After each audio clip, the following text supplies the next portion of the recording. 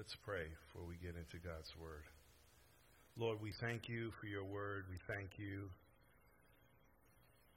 for speaking to us. I pray the Holy Spirit would lead and guide in this teaching, and you would convey to our hearts the things you desire for us to know.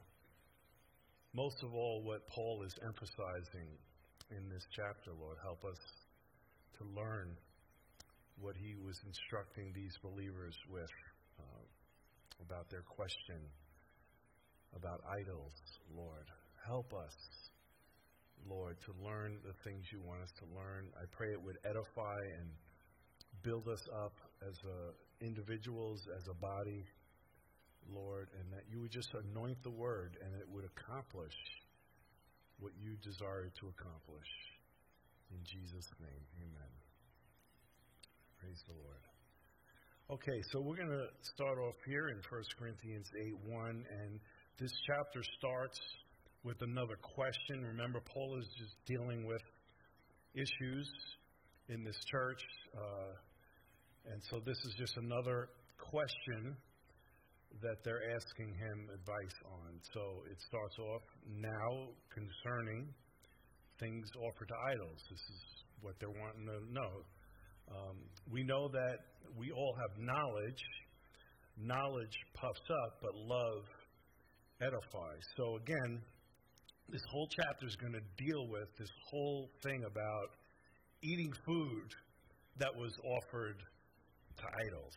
And I want us to bear in mind that this isn't just like a separate religious thing that they were involved in at one time, a little part of their life, and now they're Christians, and we got to kind of find a balance with this thing. We got to understand that in that day, in Corinth, this whole idea of idolatry and the feasts and the food that went with that was permeated in the whole culture. It was in the political system.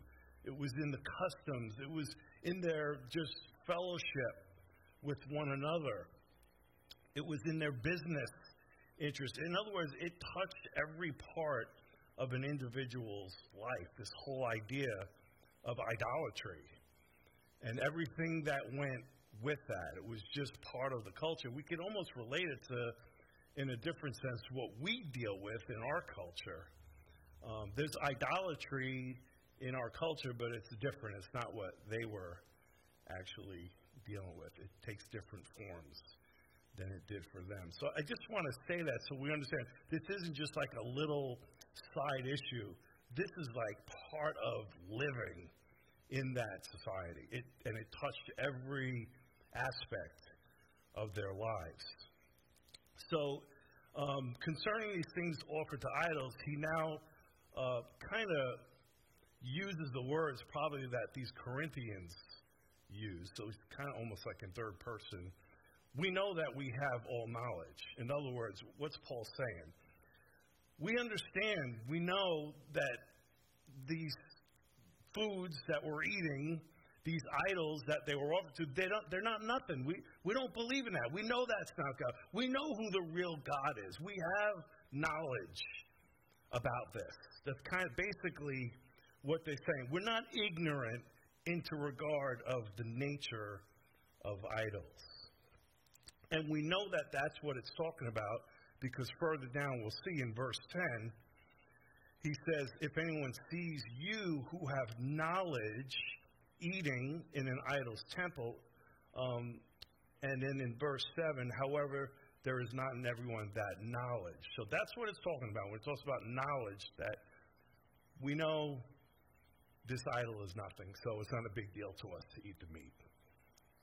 We're okay with it. We understand that this idol is not God. We know who the real God is. We have that knowledge. But he says further down, but not everyone has that knowledge, and for them, it's a stumbling block.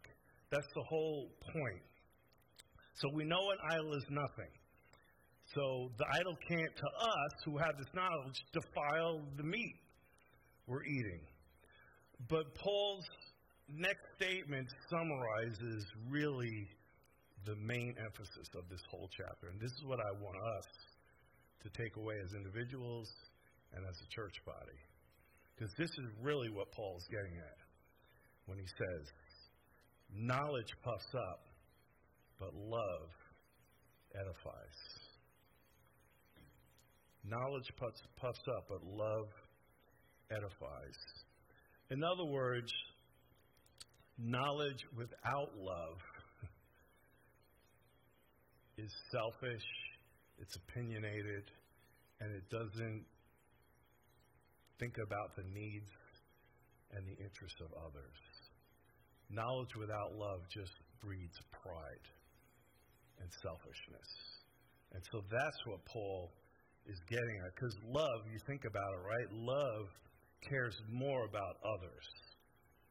It isn't focused on what I think, what I know, and what I feel like I can do. It's always considered, it's always thinking about the interests of other people.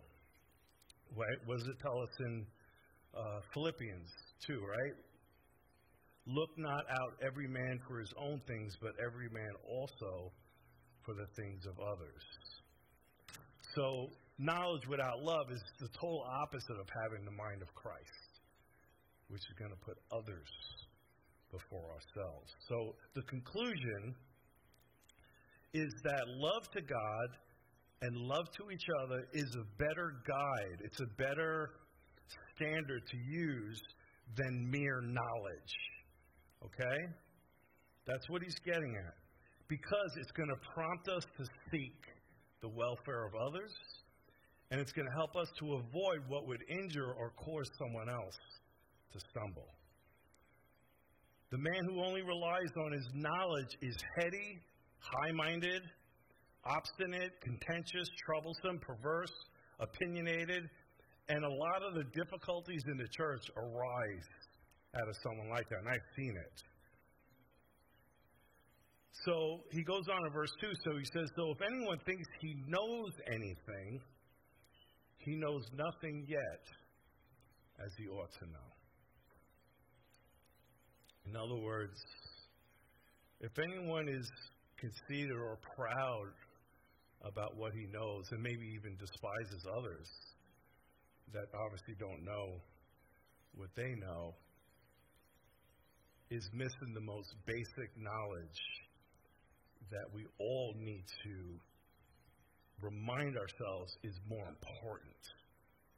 And it's really the fundamental truth that we are wretched sinners, that before the cross we are all the same, and the knowledge that God died for me when I didn't deserve it, and that He gave me grace, that He forgave me much.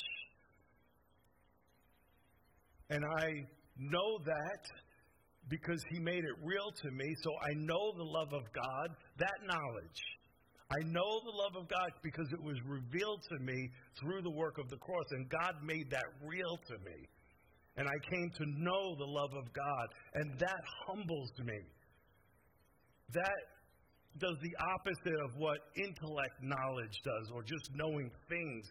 That knowledge humbles me. And it actually makes me esteem other people better than myself. And that's the knowledge. You know, if anyone thinks he knows anything, he knows nothing yet as he ought to know. That's what we should know. First and foremost, the knowledge of God's love and mercy towards us in the work of salvation. Us who have been forgiven much. When we lose sight of this knowledge, all other knowledge or gifts will corrupt us. Instead of doing what God intends it to do, which is to edify and to bless others, it actually becomes a source of corruption. And I'll give you an example of that in 1 Corinthians 13, where it says, though I speak with the tongues of men and of angels, but have not love, I have become sounding brass or a clanging cymbal. Though I have the gift of prophecy, and here's again talking about mysteries of knowledge, understand all mysteries, all knowledge, though I have all faith, so that I can remove mountains, but have not love, I am nothing. Though I bestow all my goods to feed the poor, though I give my body to be burned, but I have not love, it profits me nothing. And then verse 3 says, but if anyone loves God, this one is known by him. This is a statement that all professing believers should take very seriously. Because it's the conclusion or the final outcome of knowledge, either void of love or knowledge that's accompanied with love. And there's going to be two results with that. God's either going to know you or he's not going to know you. If any man truly is abiding in God and is seeking to serve him and to promote his glory, the sense is there is no true, real knowledge that isn't connected with the love of God. That's like a really important statement. A man could know a lot about God. I think about my own testimony. I knew a lot about God. I could tell you a lot about God, but I was the most selfish person in the world. My heart, my inside world, everything still revolved around me, but I knew a lot about God. I had knowledge of God, an intellectual knowledge of God, that I even agreed with and believed. But I was still selfish. I was still a rebel. I was still doing my own thing. God didn't know me. That's important. I had knowledge, but I wasn't known by God. Again, a man could know much of God, and yet God may be ashamed to know him in the next life. But a soul that sincerely loves God is beloved by him, and he shall be owned and acknowledged by him. So I'm going to just read a couple of scriptures that speak about that. 1 John 4, verse 7. Beloved, let us love one another, for love is of God. Everyone who loves is born of God and knows God.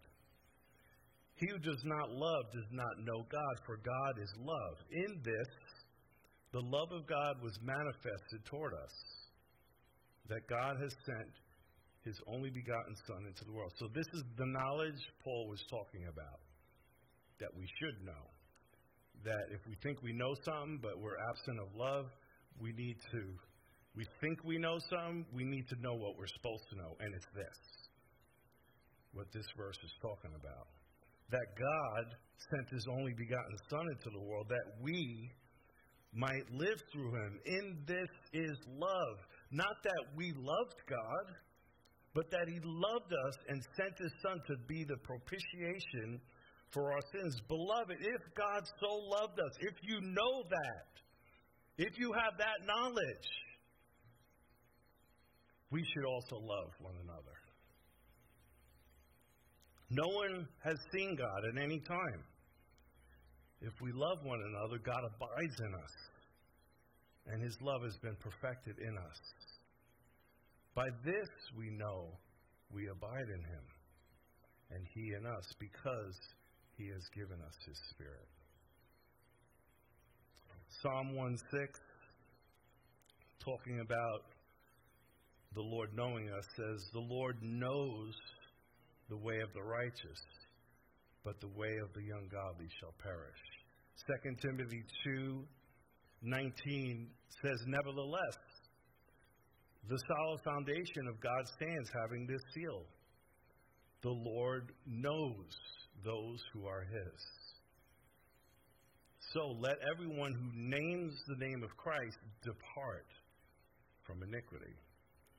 And then the verse we all know, Matthew 7, verse 21.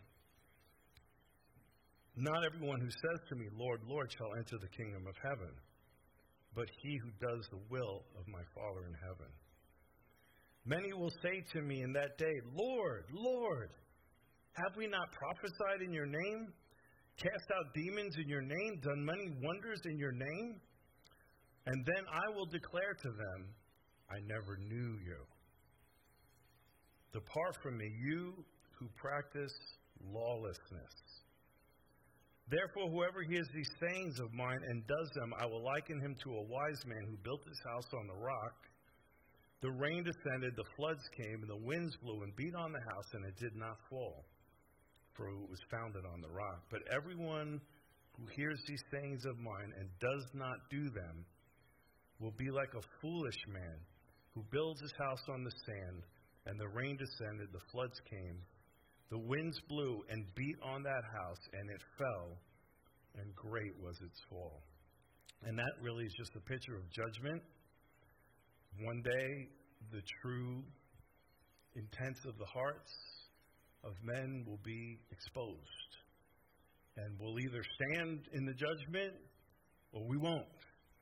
And we're all heading to the judgment seat of Christ, where we're going to be judged, not necessarily by what everyone saw, but by who we were inside. And obviously, we understand the whole Sermon on the Mount is dealing with that outward religion versus mercy, basically, from the heart, and loving other people.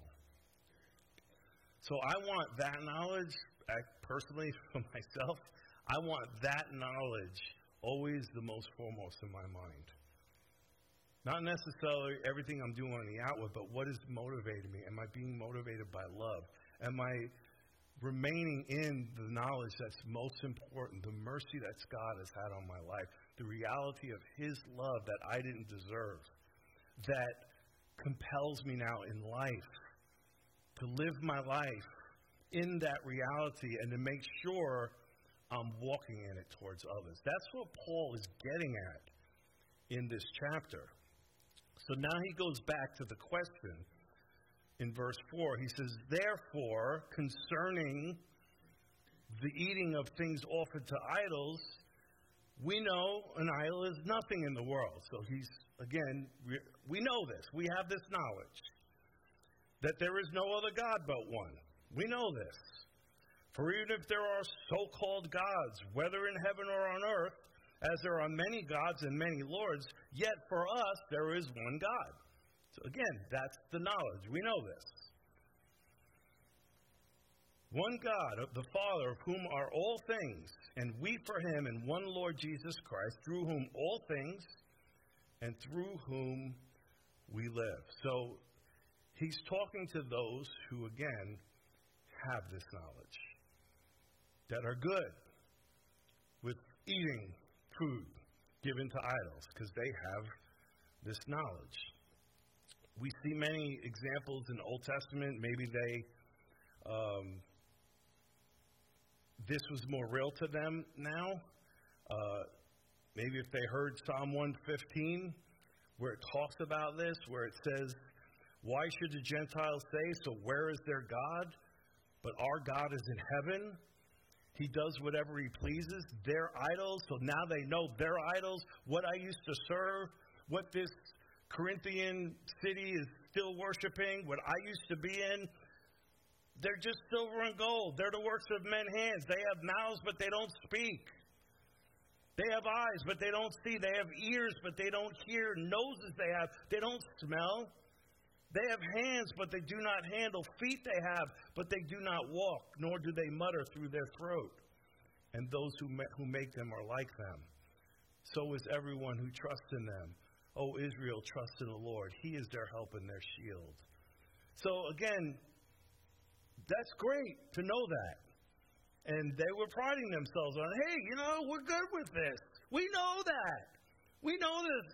These idols are nothing. They're dead, They're the work of man. Our trust is in God now. I have no problem eating food that's offered to those idols. I know they're nothing. We know this. But now Paul reminds them of something. In verse 7, he says, however, I know you know this, however, There is not everyone that has that knowledge. For some, with consciousness of the idol, until now eat it as things offered to an idol, and their conscience, being weak, is defiled. Everyone doesn't feel the way or think the way you do about it. And for them, it's a stumbling block and could actually lead them into sin and maybe back into their idolatry. You know, our walk with God, our relationship with God, is a lot deeper than mere circumstances. It's a matter of the heart. We make it too much about the outward, and it really is a matter of the heart and what's going on in our hearts. That's what Paul is getting at here. Because God looks at the motives. He looks at the thoughts. He looks at the moral actions of men. The thing of eating meat or abstaining from it, it's not going to make someone better or worse in standing with God. It just isn't. So, Paul's argument, or his reply to the argument, follows with verses 9 through 13.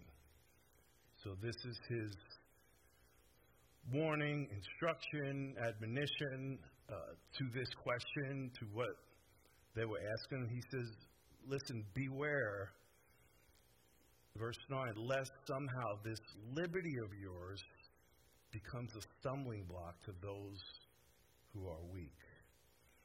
Galatians 5:13 talks about this. It says, for you, brethren, have been called to liberty, only don't use your liberty as an opportunity for the flesh, but through love serve one another. For all the law is fulfilled in one word, even this, you shall love your neighbor as yourself.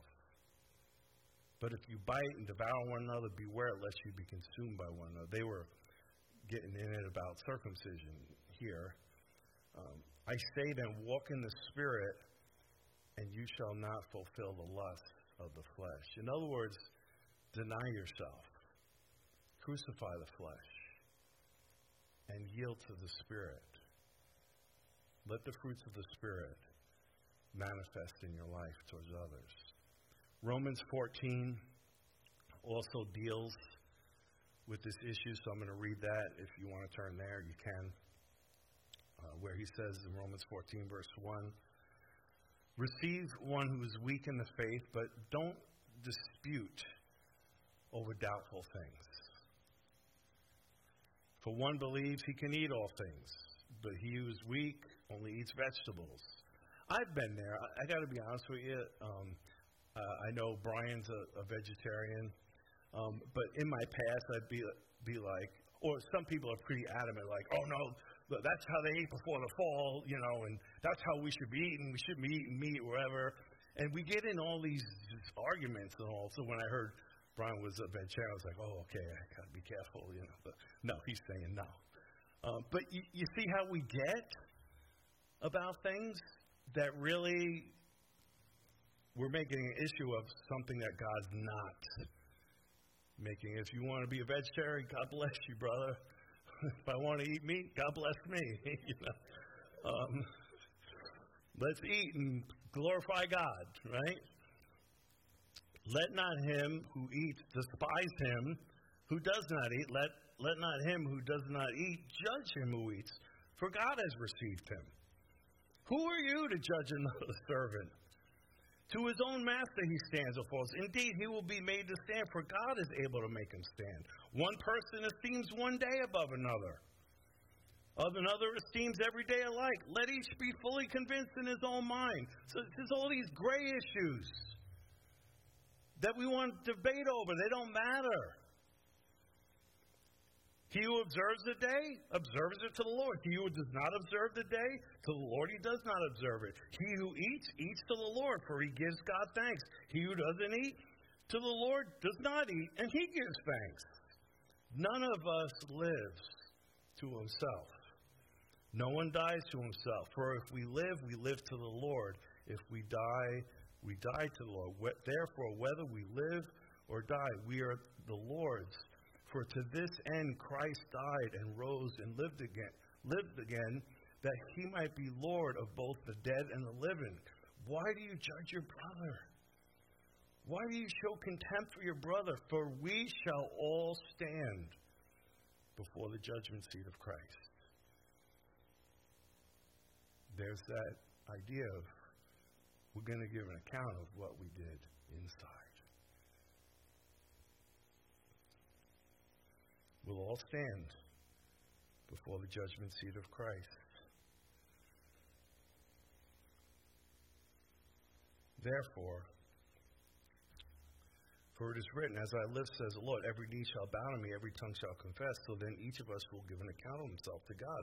Therefore, let us not judge one another anymore, but rather resolve this. And this is what Paul's getting at in the chapter we're looking at. Not to put a stumbling block or cause to fall in our brother's way.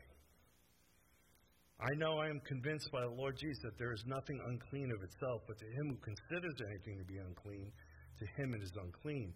Yet if your brother is grieved because of your food, you are no longer walking in love. Do not destroy with your food the one for whom Christ died. Therefore, don't let your good be spoken of as evil. For the kingdom of God is not eating and drinking, but righteousness and peace and joy in the Holy Spirit. For he who serves Christ in these things is acceptable to God and approved by man. Therefore, let us pursue the things which make for peace and the things by which one may edify one another. You could just take this chapter at face value. This is how you just need to take this, right at face value. It's pretty black and white. Do not destroy the work of God for the sake of food. All things are indeed pure, but it is evil for the man who eats with offense. It is neither to eat meat, nor drink wine, nor to do anything by which your brother stumble, or is offended, or is made weak. Do you have faith?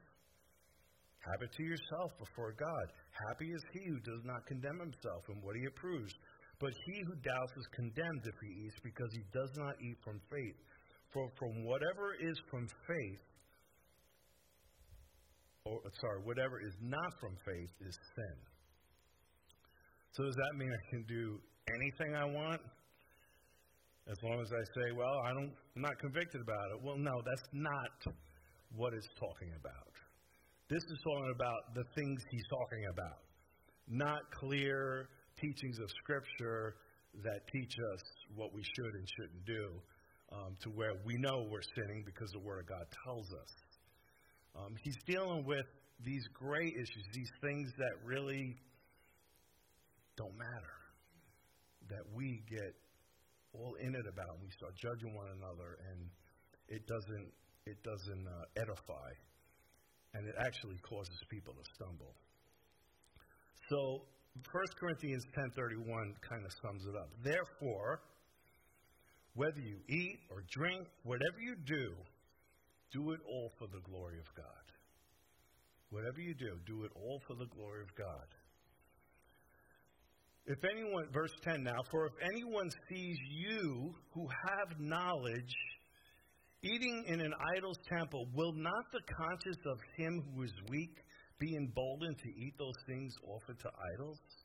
Now, I had a question when I read that, and there was a few of the commentators that had the same question, so I felt like I was maybe on the right track there. But the question that came to my mind was, why would a Christian anyway want to be in a temple that they used to worship idols in anyway? You ever think about that? Like, why were they even in there? And Paul wasn't condemning them for it, but what were they even doing in there? That was their old life.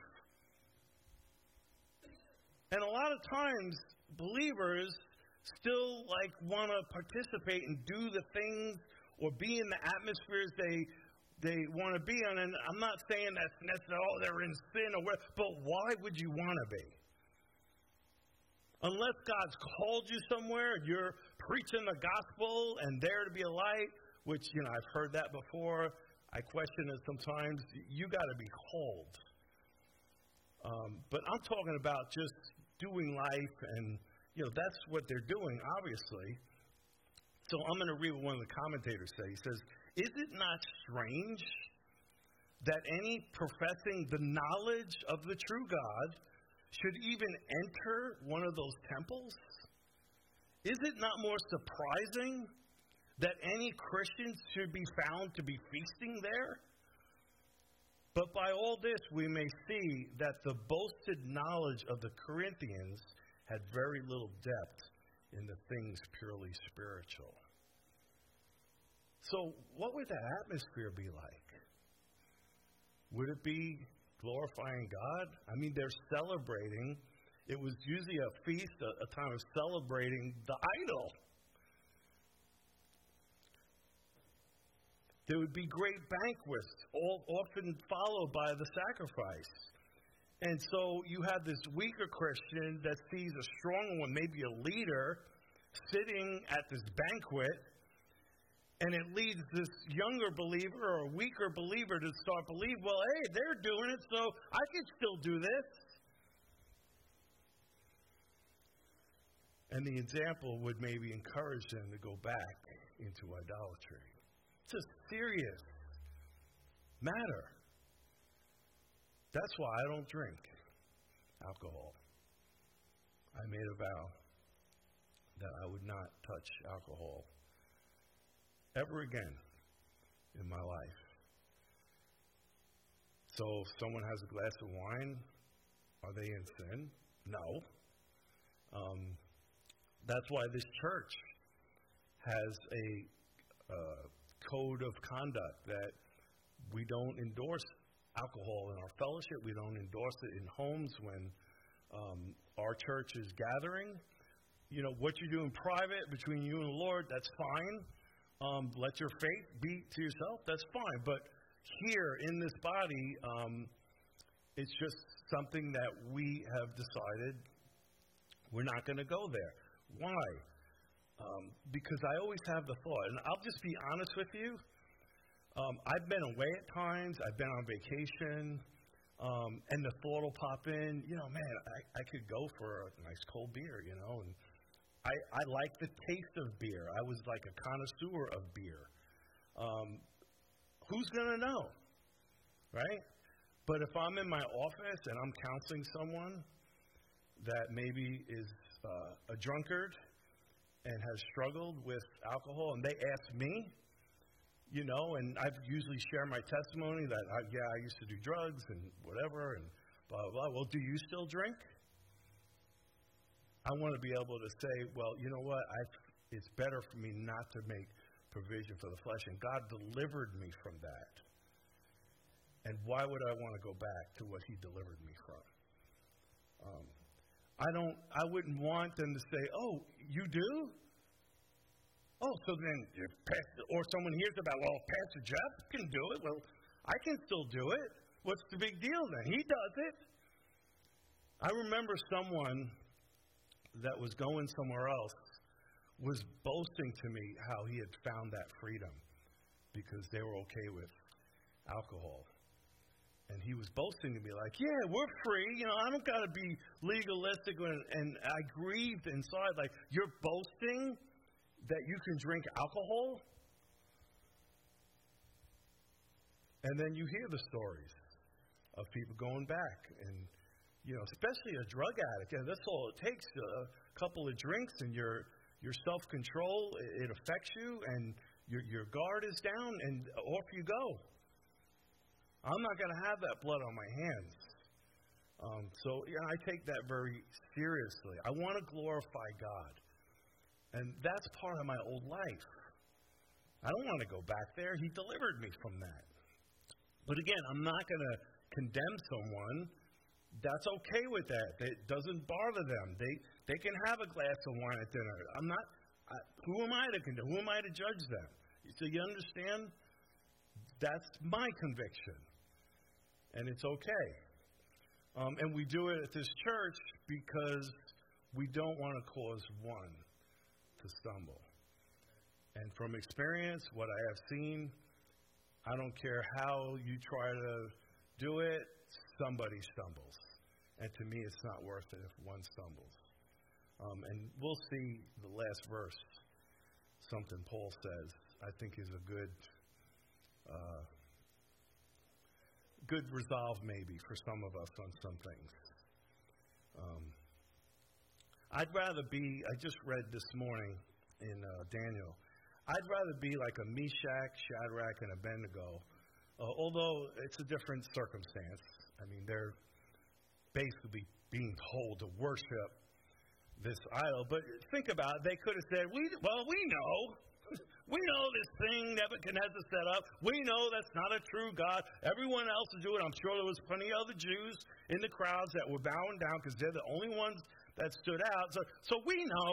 So, all right, we'll just bow, whatever. But we know that's not the real God. So, Lord, you see, we're going to bow to this idol, but you know, we know, we have this knowledge. So, just, you know, Lord, we know. We know you're the real God. Well, maybe they thought, no, I see my brothers and sisters already sliding into the idolatry of this land. They're already they're letting go of the true worship of God, and someone's got to take a stand. I'm not setting my foot on that slippery slope because once you get down that pathway, you're headed down a slippery slope. I'm not even putting my foot on it, and I'm not going to encourage others to do it. So, no, I'm not going to bow down.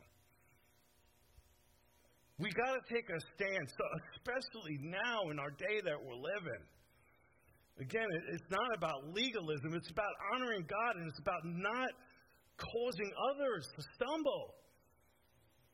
This is the main issue. It's not about us. It's about others that are weak or that are being pulled into the system of this world, that are all caught up in the spirit of this world. At some point, we got to come out. We got to be separate. We got to leave that behind. Not just for ourselves, but the sake of others and for the honor of God. And that's what they were in. We got to take a stand. So, verse 11.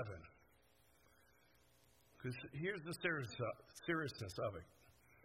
Because of your knowledge shall the weak brother perish, for whom Christ died?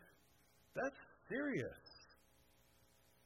It's a serious matter. Shall the weak brother perish? In other words, because you see no harm in eating, you'd be willing to grieve the Spirit of God. You'd be willing to possibly cause someone else to slide back into their idolatry and go back into their old lifestyle and perish in it? Is it worth it?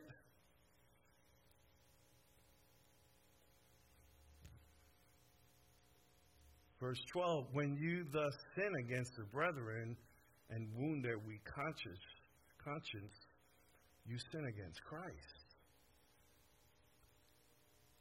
Jesus said in Matthew 18:6, whoever causes one of these little ones who believe in me to sin, it would be better for him if a millstone were hung around his neck and he were drowned in the depths of the sea.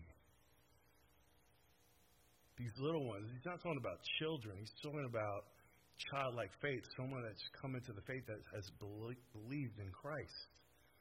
If you cause one of these to stumble, it's better for you if a millstone were tied around you. You ever see what a millstone looks like? It's a serious issue.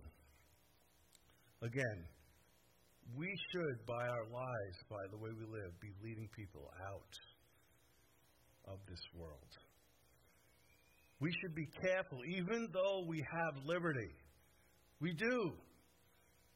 We still need to be careful that we don't allow our freedom for us to indulge in the flesh or to lead someone else that would cause them to indulge in the flesh or lead them astray more than anything.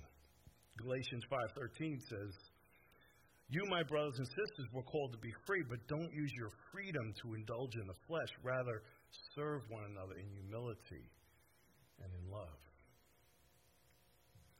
Scripture clearly says this about our past lives. 1 Peter 4:3. We've spent enough time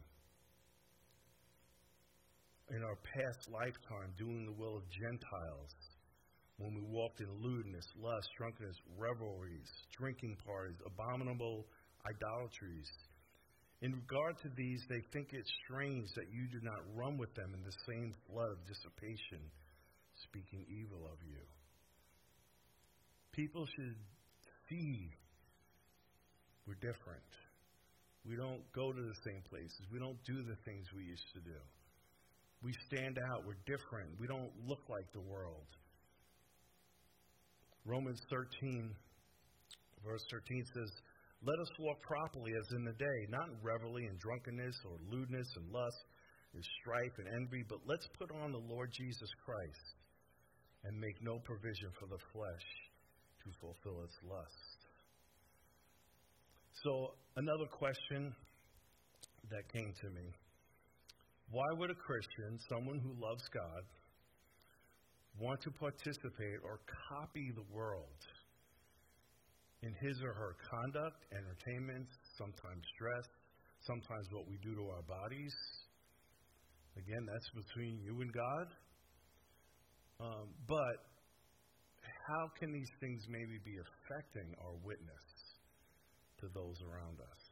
If we look the same, do the same things, talk the same, dress the same, do the same things they do, how are we being a light? How are we standing out for Christ if we're still like the world in so many different ways and we're not different? Again, you've got to guard yourself from legalism, holiness that just is on the outward. It's a heart issue. It really is. It really is a heart issue. We should stand out. We shouldn't fit in anymore. We should do everything for the glory of God. Does whatever I'm doing, does it glorify God or not? Is it leading others to Christ or is it not leading others to Christ? That's the kind of things we should be asking ourselves. So he finishes in verse 13 by saying, therefore, if food makes my brother stumble, I will never eat meat again. And that's kind of how I felt with alcohol. I'll never do it again. It's not that important to me. Whatever it might be. I'll never do it. I'll never eat meat again lest I make my brother stumble. So the conclusion is, Paul says, I'd rather abstain forever from any type of fleshly desire or whatever than give occasion of sin to any of my brethren. On a smaller scale, in any certain place or time, I would refuse to eat flesh offered to idols for my brother's sake. Rather than offend my brother, or really, better word would be cause my brother to stumble. Lead him into sin. There's a difference between someone just getting enraged and that's self-righteous. It means leading someone into sin. Someone who's sincere, but you're leading them astray because of what you're doing. You know, because if we did it the other way where people just got self-righteous or whatever, well, then we'd be like conscious of or worrying more about what people think than what God thinks. So that's talking more about leading someone into sin that is sincere. Lest I offend or cause my brother to stumble, I will eat no flesh. I'll dispense with it. It's not that important to me than the happiness or the conscience of my brother or sister. So, the title I would give to this chapter is Knowledge versus Love. Knowledge versus love. So if I say I have knowledge, let's make sure I have love. And I would apply that to our personal lives, but also, to this body, and when we're around other believers, and obviously when we're around the lost. What is motivating us? We need to apply these truths in our bodies. We're called to crucify the flesh. We're called to deny ourselves. Love should overrule any kind of liberty we think we have. Love should always overrule that. And so that's a good phrase to hold on to. Love should overrule what I know is my liberty in Christ. Love should always overrule that. So walk in humility and love for God and others needs to be our standard, regardless of what we think we know. So again, that's where our alcohol policy comes from for this church. And I've had people get upset about that. And again, we're not judging anyone that would have a beer or have wine with their dinner. That's fine. But here in this body, and I know for me personally, as the pastor, I have resolved never to do it again. I don't want to cause someone to stumble. I don't want to lead someone back into their old lifestyle or into sin. So let's let love be our standard. Lord, we thank you just that we can look to your word for all these different issues that come up, Lord. I thank you, God, that